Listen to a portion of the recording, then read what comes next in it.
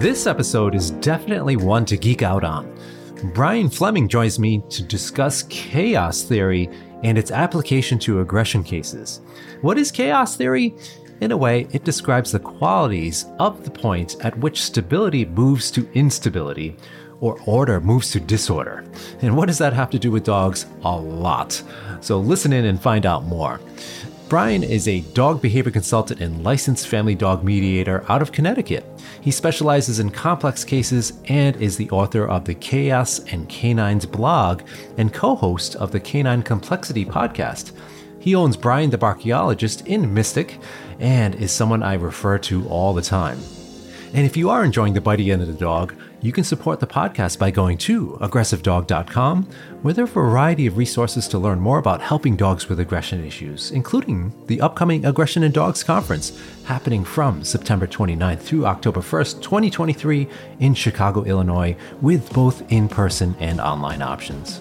You can also learn more about the Aggression in Dogs Master Course, which is the most comprehensive course available anywhere in the world for learning how to work with and help dogs with aggression issues.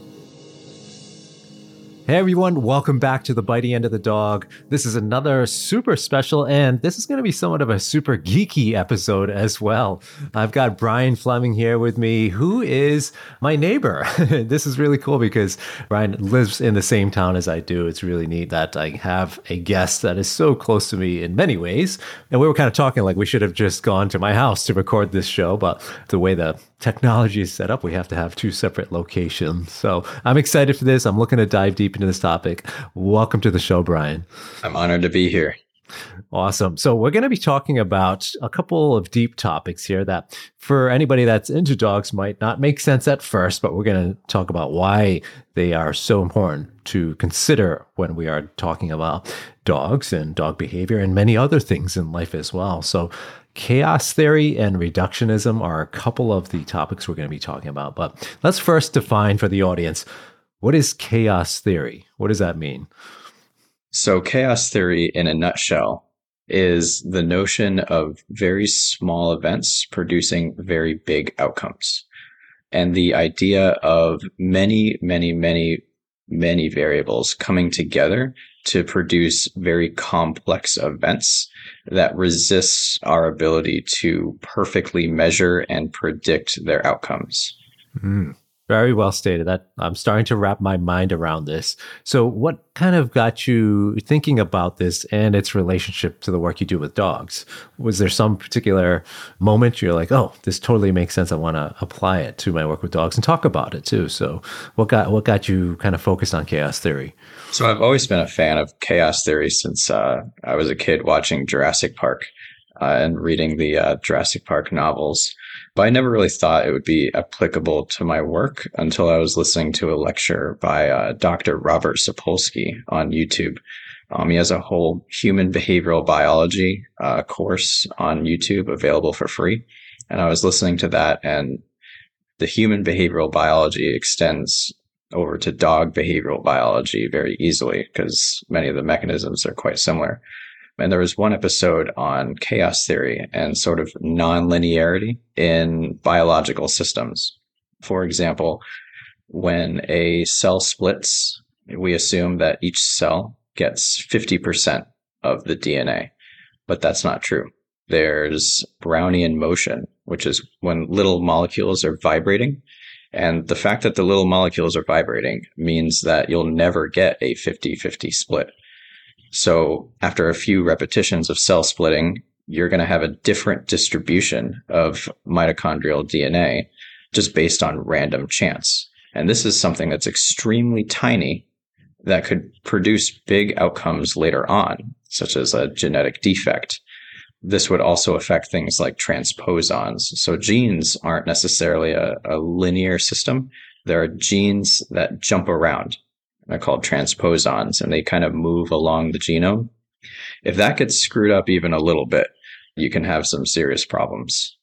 So I was also looking at other areas where things are nonlinear, such as your brain.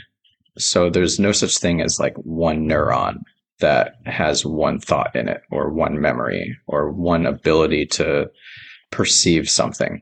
Your brain works in these neural networks and patterns of activation that cannot be reduced to a single component part. You kind of have to look at the whole network as a whole in order to understand how the brain works. Similarly, we don't have enough genes in our genome to code for every single branch point of your circulatory system. So if you needed a whole gene to tell your circulatory system when to split, you would run out of genes.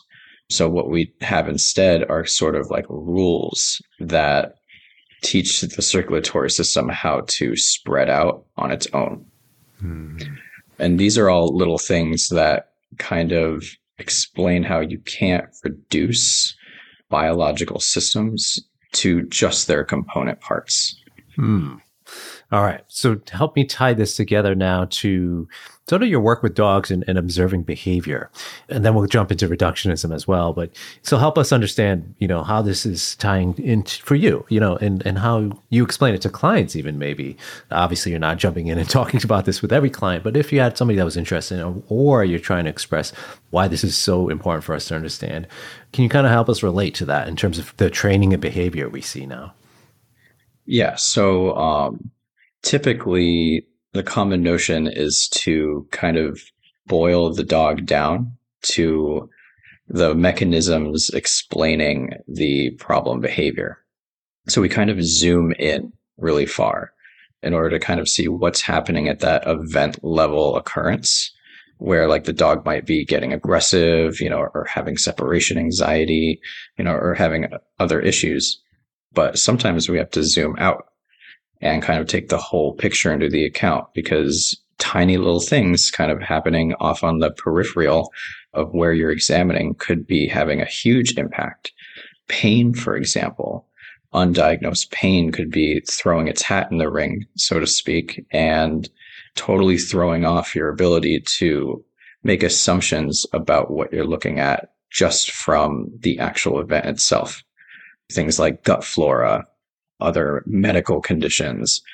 At the Legs in Motion conference, there was another speaker who had a dog that was presenting with a lot of anxiety, and they were having trouble figuring out what was going on with this dog. And what they found was eventually, after ruling out many, many things, that a little bug zapper that was inside the house was going off, and that was terrifying the dog. But this was something that the humans had kind of tuned out because it was a normal part of their life. But to the dog, the house might have been haunted. So it never truly felt safe where it was living. And we were seeing a lot of anxiety as a result of that. So they unplugged the bug zapper and all the anxiety went away. So a very tiny little thing could produce a very large outcome, in terms of how big that little thing was to us versus how big it was to the dog as well. I can set these chain of events in motion, right? And it's so important to have critical thought processes when we're looking at a case. And that's a perfect example you're just mentioning there of, a bug zapper of all things. You never think, oh, I'm going to get a bug zapper and my dog's going to suddenly have all kinds of issues behaviorally, right? How about like with aggression cases? Because, we're focusing on an aggression podcast here. Can you give us some examples of where you might see that? And I'm sure there's a million different ones we can think of, but how about in your recent work where something so benign to us, again, caused that chaos, I guess, so to speak, in a particular case? Yeah. So kind of generally speaking, I see a lot of very complex social dynamics going on in the sense that you have a lot of people coming in and out. You have dogs coming over. You're going to doggy daycare. You're going to the dog park. The social complexity that dogs are being exposed to today versus, say 50, 100 years ago is much higher.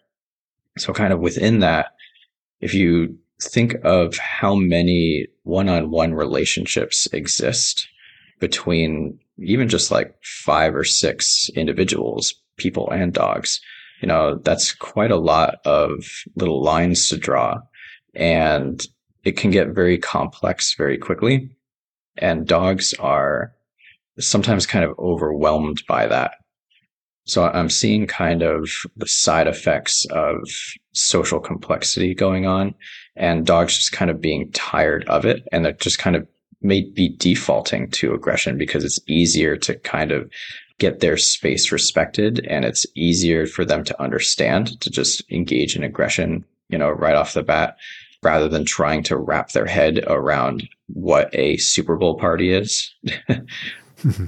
Because, it takes a lot of mental resources to check these people out and see what they mean. And what does this person mean in regards to resource availability?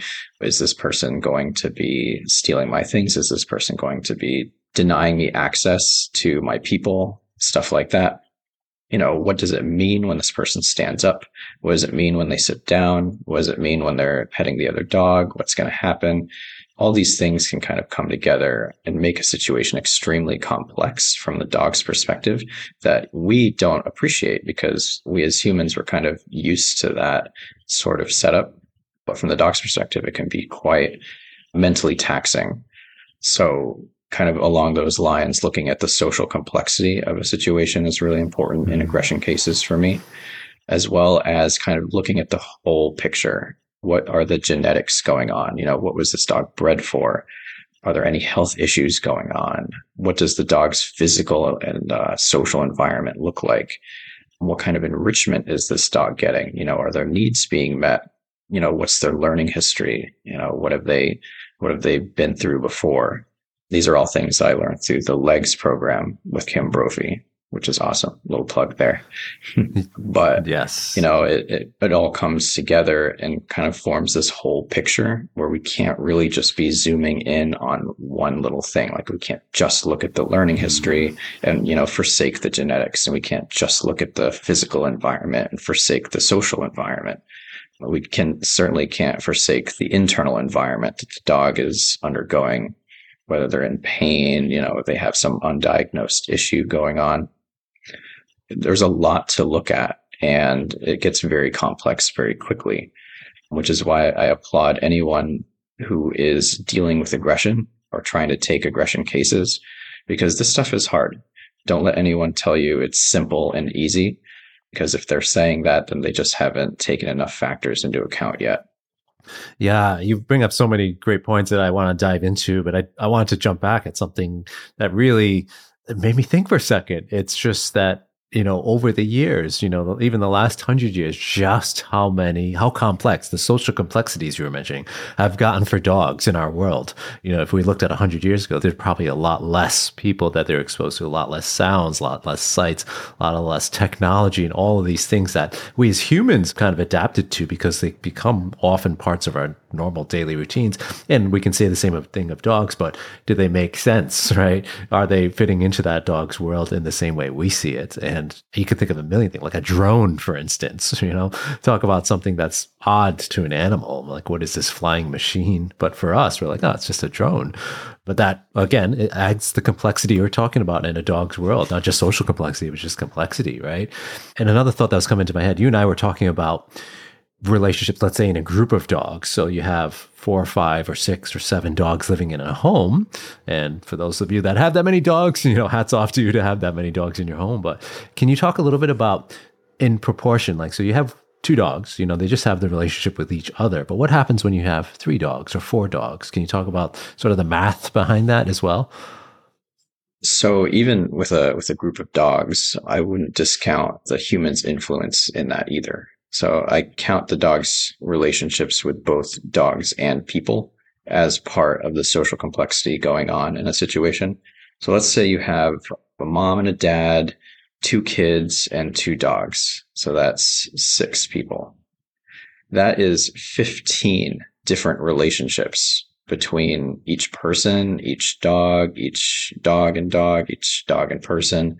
And dogs are also observing what the relationship dynamics are between others.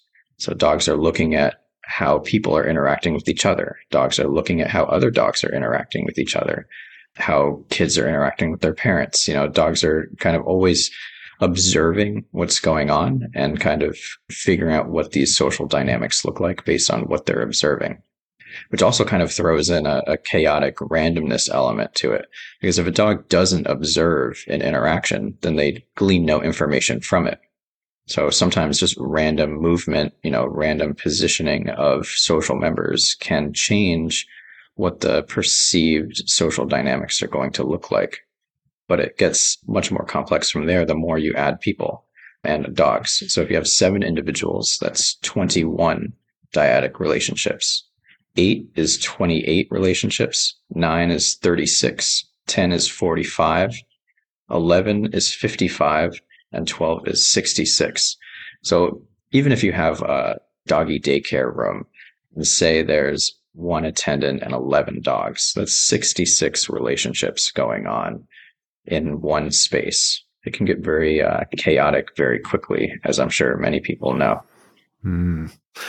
Oh, there's so much that I want to ask you. And the thoughts that are coming to my mind is, has to do with reductionism, or the reductionist approach of just saying, oh, okay, so let's say we have a dog in that daycare and suddenly they go attack another dog or something happens.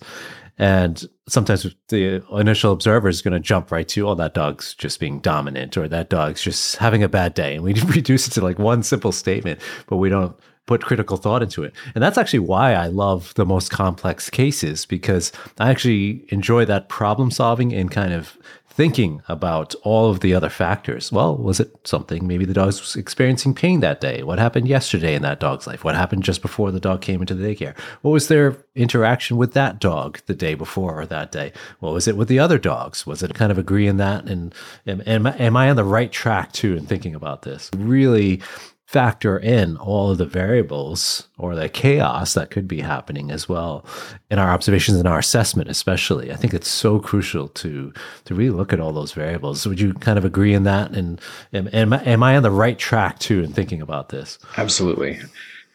And I'll just kind of throw in there too, even variables such as the order that the dogs enter the room or the area can change things. I've seen one dog enters the area first, the other dog enters second, and no issues occur ever.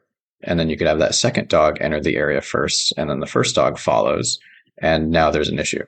There could be other factors such as the frequency of, say, like attending that doggy daycare, the dog's experiences over time, because dogs aren't static, they're always learning.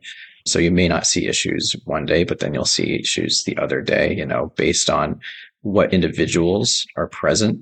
For example, if you have like a dog in the group that is kind of a mediator kind of personality, they're kind of going in, they're kind of splitting in between other dogs, they're kind of running social interference in order to prevent conflict. And then the next day, that dog doesn't happen to be there at daycare.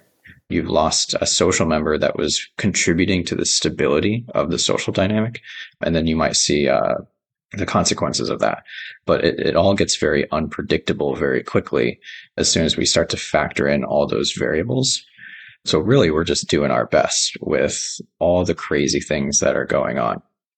We as people kind of have a tendency to reduce and to simplify things because it costs less energy for us to think about things in a kind of simple manner. We have a tendency to linearize things. For example, with data, if you have a scatter plot of data, you have points all over the place. What we do is we draw a line of best fit. So we draw a line through all the data because it simplifies it. It's easier to look at this line than it is to look at a million dots.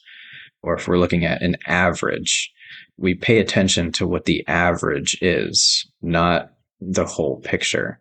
Mm-hmm. If you look at a bar graph, you're going to see an average and you're going to see little tick marks above and below it. And that's your standard deviation. So that's your variability. And there's kind of 2 ways to look at data like this. There's the reductionist way, which is to look at just the average, and assume that the variability is a error or deviation from what the average is trying to tell us. If we're looking at that line of best fit, that the line is the phenomena and that all the dots all over the place are just error, or deviations from that line of best fit. And then the other school of thought, the more chaotic one, is to examine it from the position of variability, where that whole section of standard deviation is the phenomena. And all the dots on the scatter plot are the phenomena and the pattern that it makes.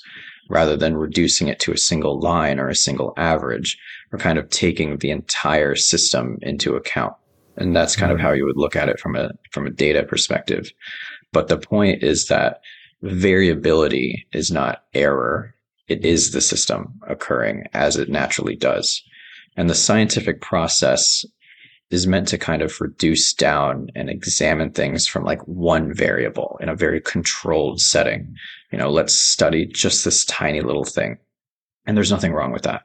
The past 500 years, science has been extremely reductionist, and that's given us technology, that's given us the Industrial Revolution, it's given us physics, all these things.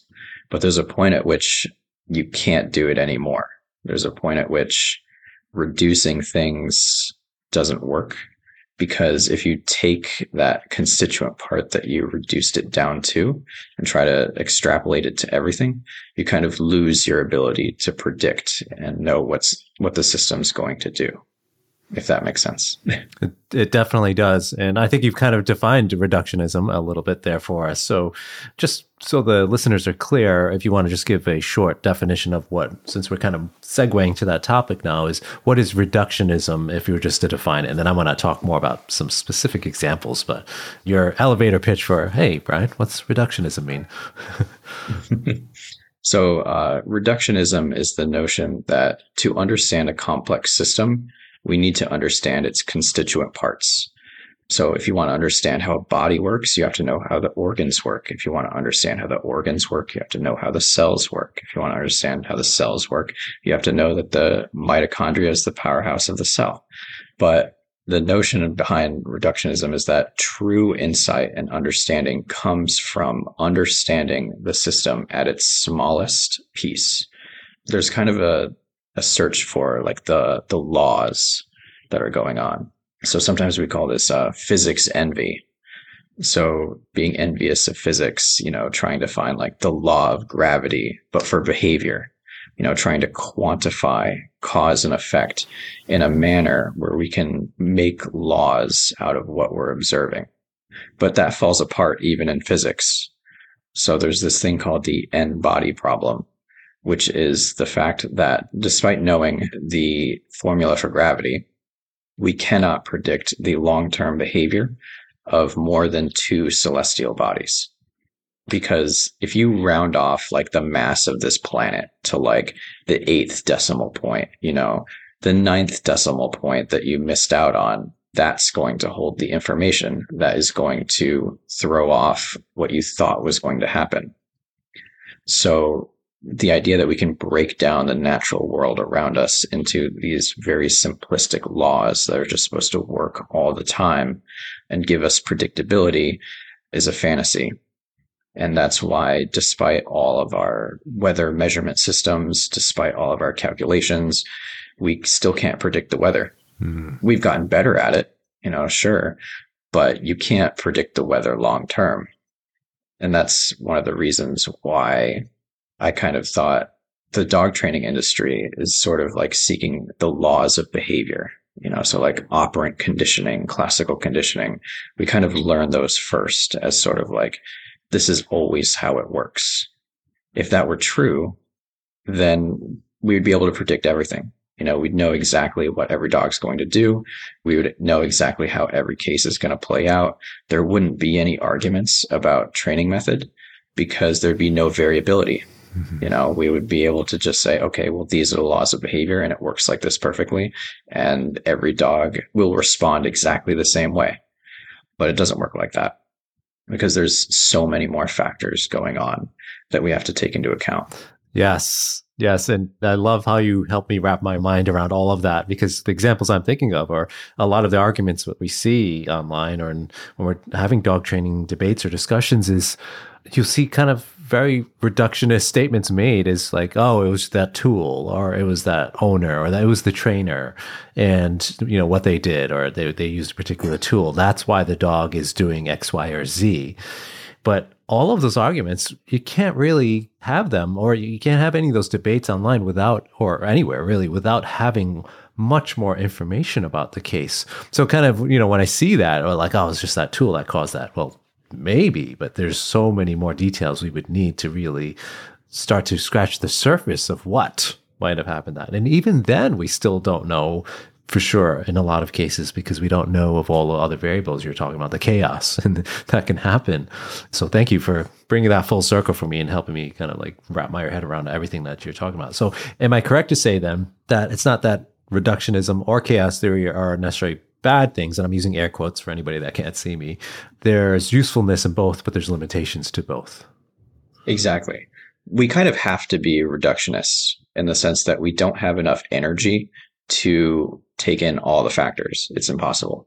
We don't have the resources to take in all the factors. So we kind of have to be reducing things down. In fact, right now, I have to reduce all of chaos theory into a little podcast episode, which is extremely difficult, by the way. But it's easier. It costs us less resources to reduce things down and make them simple and make simple cause-effect assumptions from those simple observations. But there's a difference between saying this phenomena is simple and I understand it perfectly from I'm reducing this down because it's so complex and I'm saving energy. So yeah, like with the arguments and stuff like that, it's easier to boil it all down to one little thing. Because, if you were to try to take in all the different factors, you'd be sitting there in the Facebook comments all day, going over like the details and the nuances of every little tiny thing. And that's where like time and mental resources come into play. So there's always kind of like this balance between the accuracy with which we look at something and the energy cost that it takes to produce that accuracy.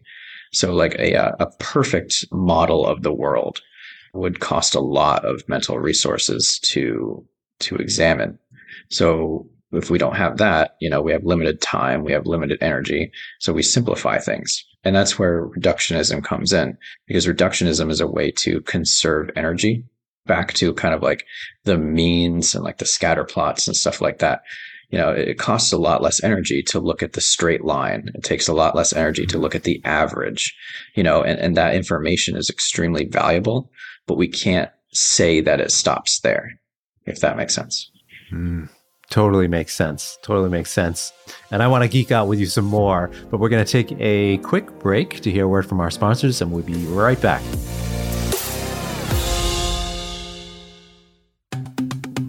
Hey friends, don't forget to join me for the 4th annual Aggression in Dogs Conference, either in person or online, from Chicago, Illinois, happening from September 29th through October 1st, 2023. This year's lineup includes many of the amazing guests you've heard on the podcast, including Sue Sternberg, Dr. Tim Lewis, Dr. Christine Calder, Sindhor Bangal, Sarah Stremming, Sean Will and Masa Nishimuta, and many more. Head on over to aggressivedog.com and click on the conference tab to learn more about the exciting agenda on everything from advanced concepts in veterinary behavior cases to working with aggression in shelter environments to intra-household dog-dog aggression. We'll also have special guest MCs Taylor Barconi and Gio Arcade, who are sure to bring their positive and uplifting vibe to the conference. And as usual, you'll find a wonderful, kind, caring, and supportive community at the conference, both in person and online. I also want to take a moment to thank one of our wonderful sponsors this year, Pets for Vets. Did you know that approximately 1 million shelter animals are euthanized in the U.S. every year? At the same time, many of our country's veterans are experiencing post-traumatic stress disorder, traumatic brain injury, anxiety, and/or depression. Pets for Vets founder and executive director Clarissa Black created a solution for these problems by rescuing and training animals for veterans. Pets for Vets has a unique program model that customizes each match to create what is called a super bond. Each animal is selected and trained specifically for each veteran based on matching personality and temperament profiles. Additionally, Clarissa has developed an assessment protocol called ACE or ACE that allows other animals the choice and agency to participate in the Pets for Vets program based on their response to multiple stimuli. Pets for Vets has a positive reinforcement mentality at its core for animals, veterans, and trainers. In addition to helping veterans and rescue animals, Clarissa has created a generous opportunity for positive reinforcement trainers to join her organizations. Trainers are able to participate from anywhere in the U.S. while receiving stipends, professional development opportunities, and maintaining a flexible schedule. For more information, please visit petsforvets.com. That's petsforvets.com.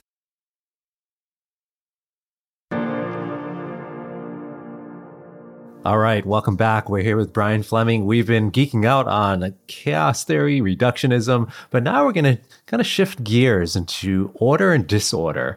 And I'm going to let Brian kind of explain what that means and the processes he uses, especially with clients. So first, Brian, can you define, what you mean by order, disorder, and then we'll jump into why we are focusing on that. Yeah, so I'll start with disorder. So that's kind of like the chaos that's going on, the randomness, the unpredictability, the lack of structure, the freedom, the randomness. And order is kind of like the structure, the predictability, the patterns, the things that kind of hold the system together. So anytime I'm consulting with a client, I'm kind of looking at where's the disorder and where's the order? And I'm looking at this both from the dog's perspective and the humans. Say, for example, you have a former street dog. A former street dog is not used to a very orderly environment.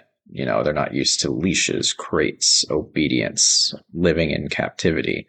They're kind of more used to a more disordered environment where there's a lot more randomness and freedom.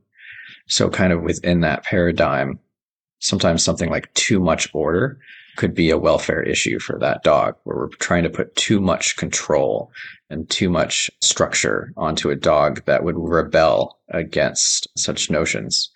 And then you have the opposite side of that spectrum.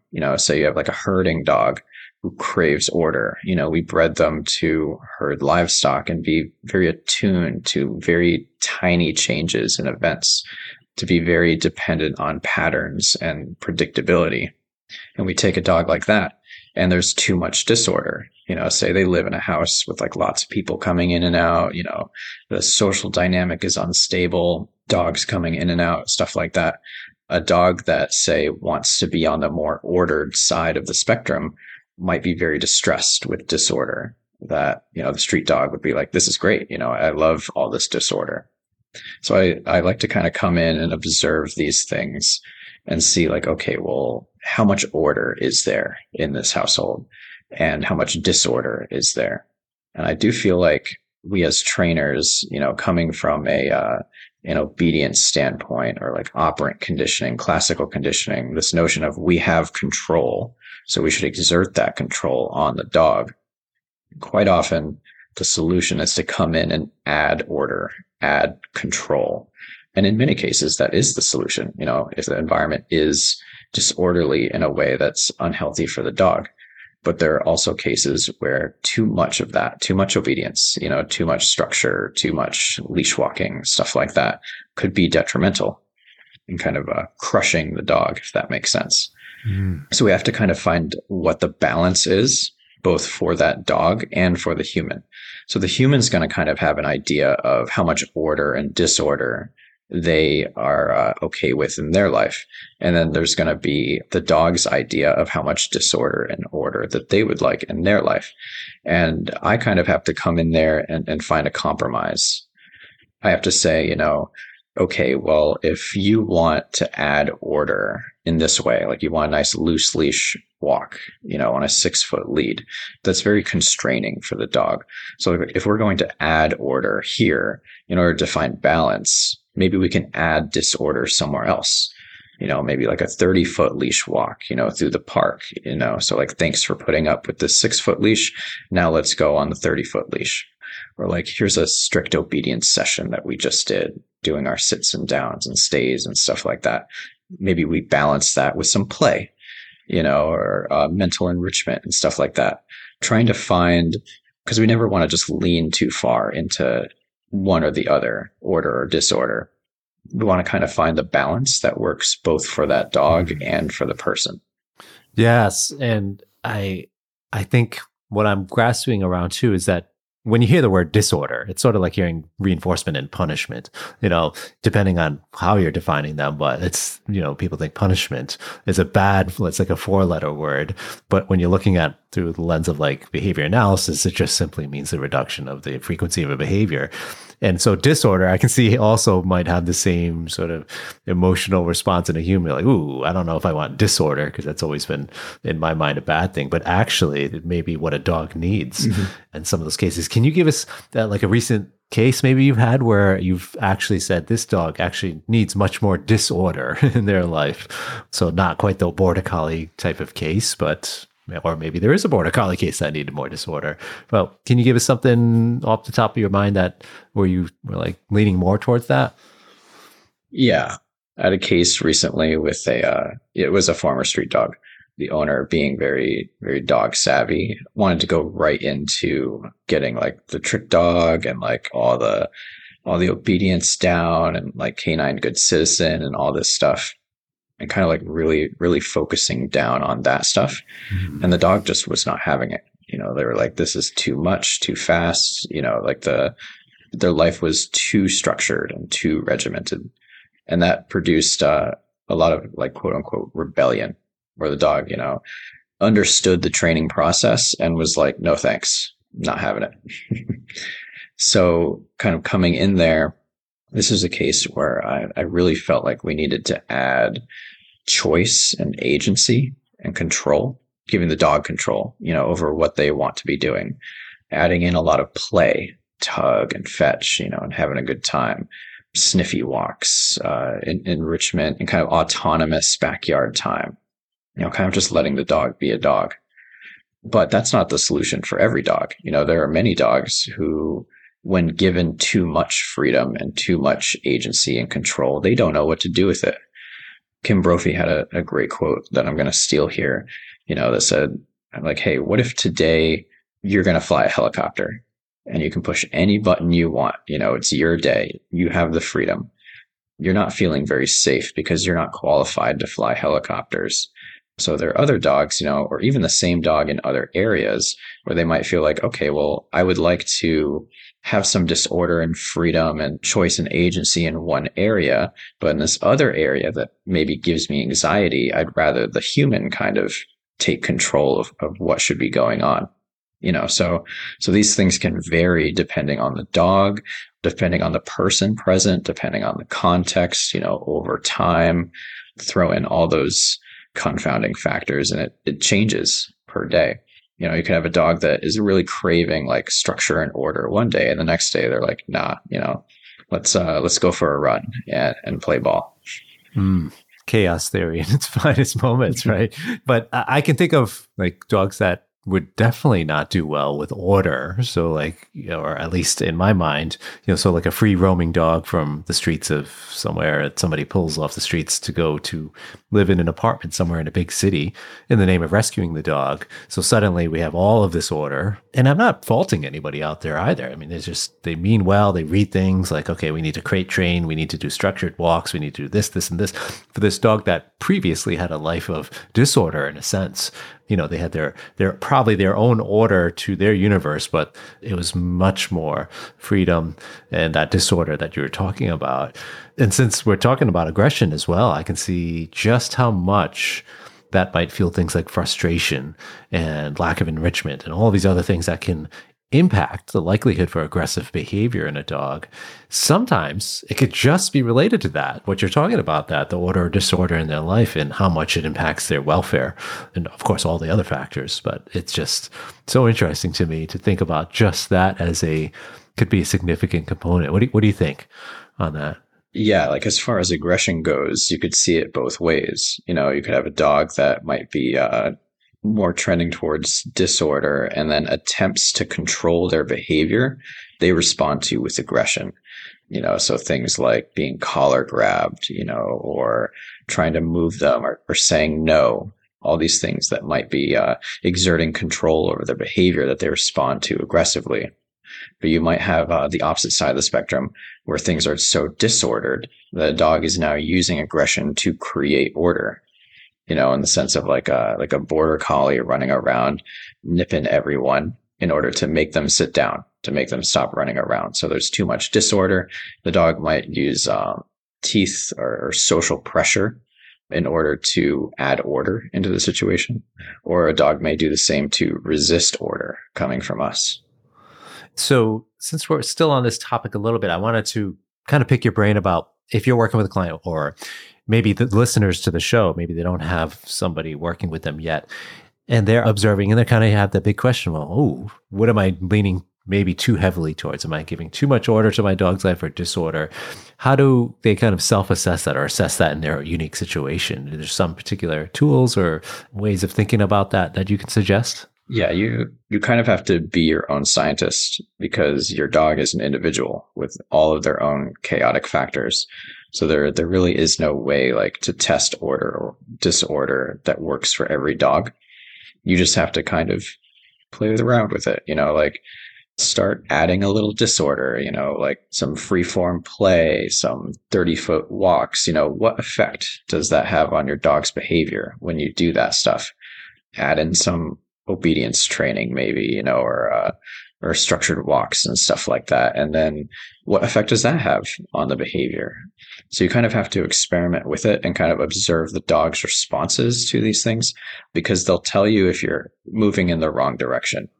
Yeah. And I think, again, there's that critical thought piece too, because a lot of things you're talking about might be also looked at as increased enrichment or increased exercise. So is that impacting the behavior, or is it the disorder of it in terms of taking a step back and looking at the whole picture of the dog's life and those moments of order or disorder versus, okay, this dog is doing better because it's more exercise, more enrichment, or they're doing worse because we're doing that enrichment or exercise in a location where there's aversives in the environment, right? Or maybe the dog's in pain while we're trying to play with them. So we're adding in disorder, but we don't realize it's the pain.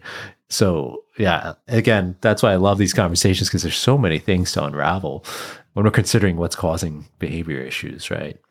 Yeah, and like exercise or mental enrichment too. Like those are two things that should kind of be balanced as well, in my opinion.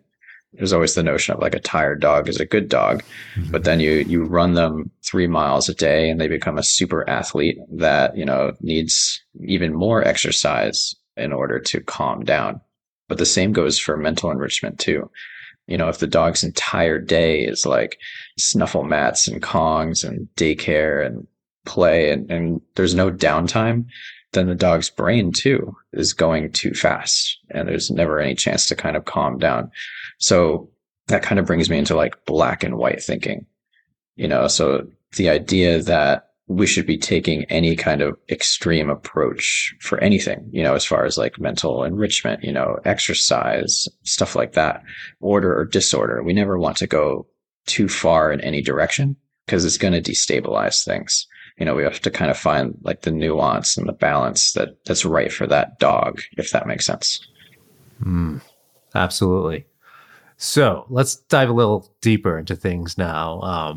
And another topic you talk about is entropy and how that factors in. So there's another big term that not many of us may have heard, or maybe we have, but let's first, can you define that again for the audience that might not know what you're talking about there? Yeah. So once again, super nutshell. Entropy, like the pop definition of it, is kind of like a measurement of disorder or uncertainty. So if you think of like a solid object, the molecules in that object are not moving very much. They're highly predictable. There's certainty to it. So that would be like a low entropy thing versus like a gas where the molecules are all over the place and spread way out. That'd be like high entropy. So this kind of borrows from the second law of thermodynamics, which I'm not going to get into, but sort of like the way that we communicate to each other. Information is not transferred perfectly when we use mediums like the English language or even Facebook. Anytime information is going to be transferred, there's a sender, there's a transmission medium, and then there's a receiver. And what you're trying to do is you're trying to, as the sender, send information as accurately as possible, as easily as possible, when you're going to use words to do it. The problem is that different words could have variable meanings depending on both the receiver's, personal experiences or like the context of the situation. For example, if I were to say today is, February 24th, Eastern Standard Time, 3:41 p.m. It costs me a lot of energy to say that, but I'm very precise and accurate. But if I'm like, hey, it's 3:00, it could be 3 p.m., it could be 3 a.m., it could be any time zone, it could be any day, what am I talking about? So the entropy of that communication is higher because there's more uncertainty. Even though I know what I'm talking about and I'm transferring that information to you, it costs you more resources to figure out what I'm talking about because I was not as clear as the first example. And time is a very consistent construct where variability gets added in based on how we talk about it. But what if the construct that we're talking about is itself variable? So think of like a heap of sand. So like how many grains of sand is a heap of sand? Is it 10,000? Is it 10,001? Or here's a better example. My jeans are blue. So I might be right in telling you that my jeans are blue, but that does not transfer over a perfect picture of what reality looks like into your brain, because blue is kind of a spectrum of different colors. But it didn't cost me much energy to say, hey, it's blue. But now if you were to like try to guess the exact shade of my jeans, that would be impossible based on just that information. And things get even more complex when you look up the definition of a word, and that definition itself has vague terms in it. So like the definition of a heap of sand is a large pile of sand.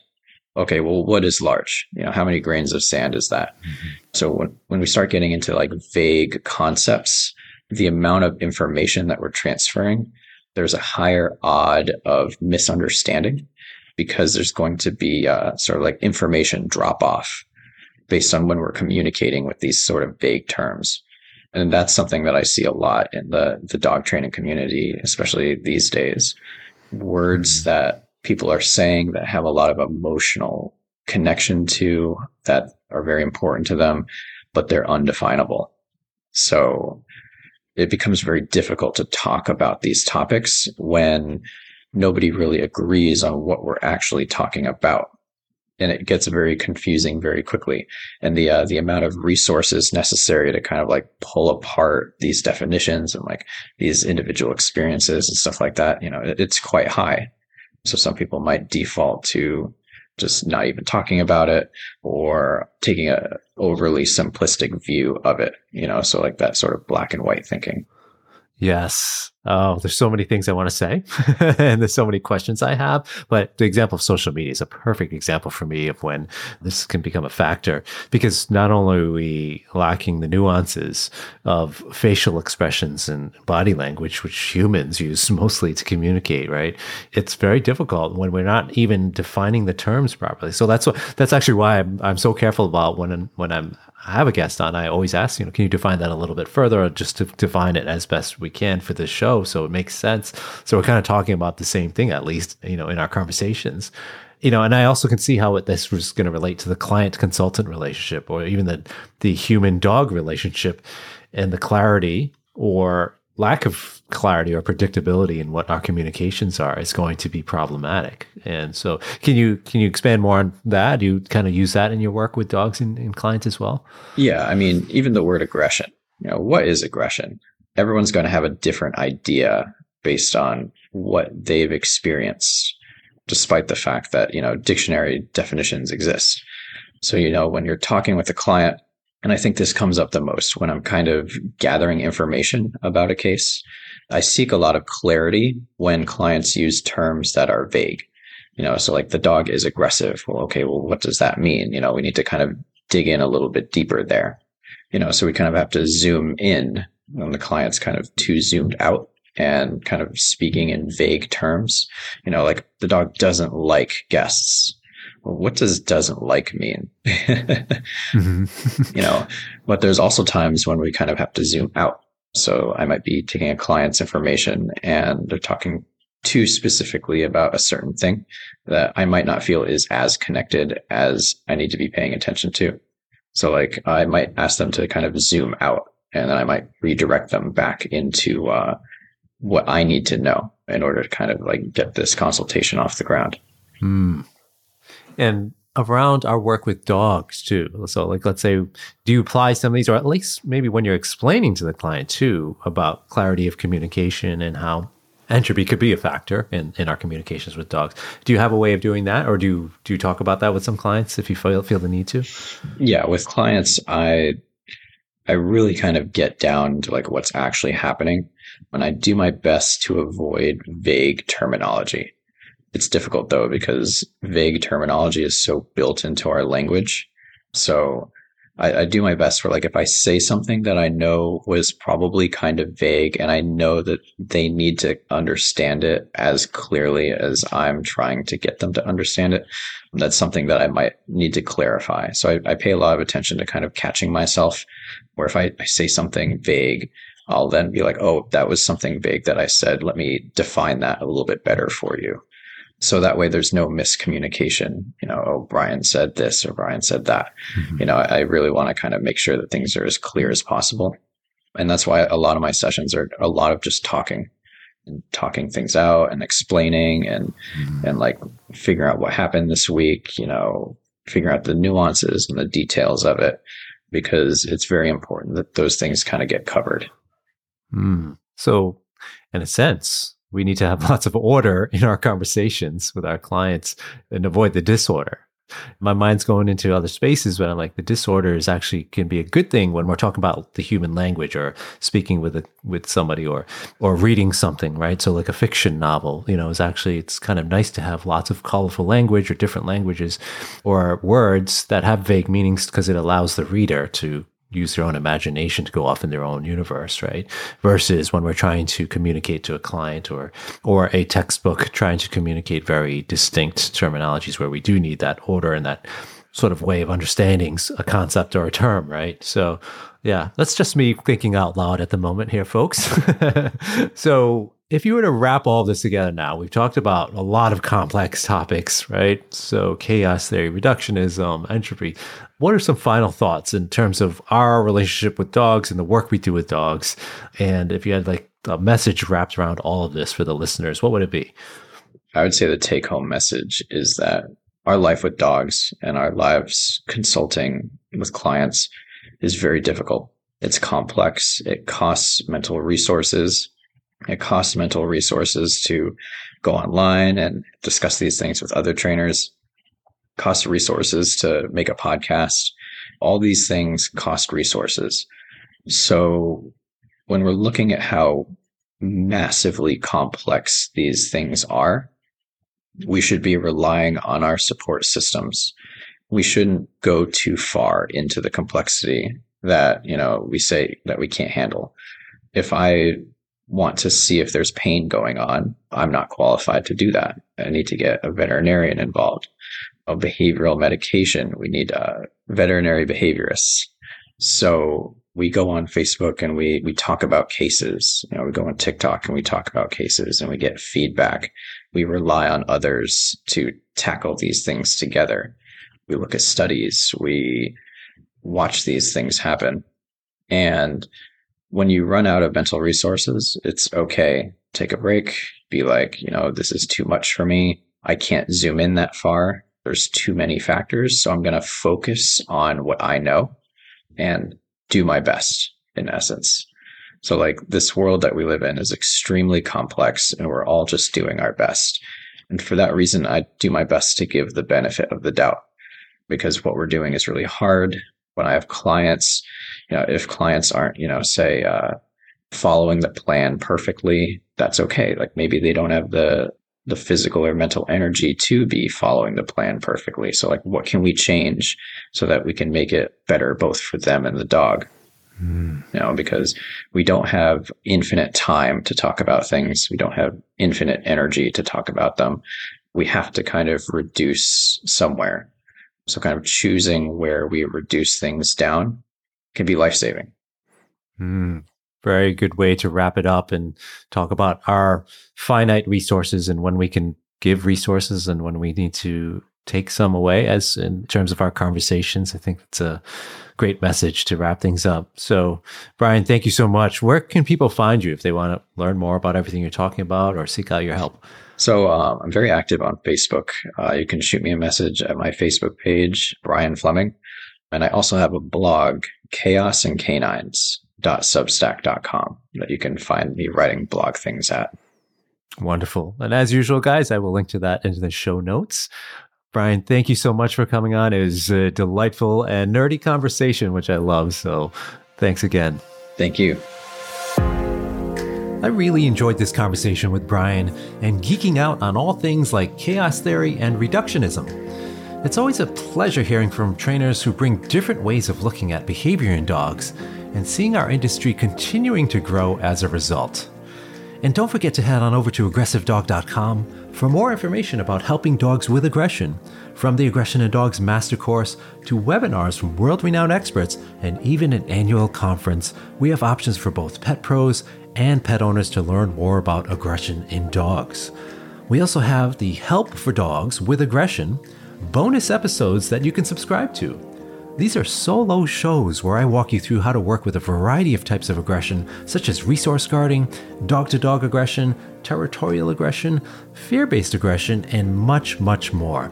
You can find a link to subscribe in the show notes or by hitting the subscribe button if you're listening in on Apple Podcasts. Thanks for listening in and stay well, my friends.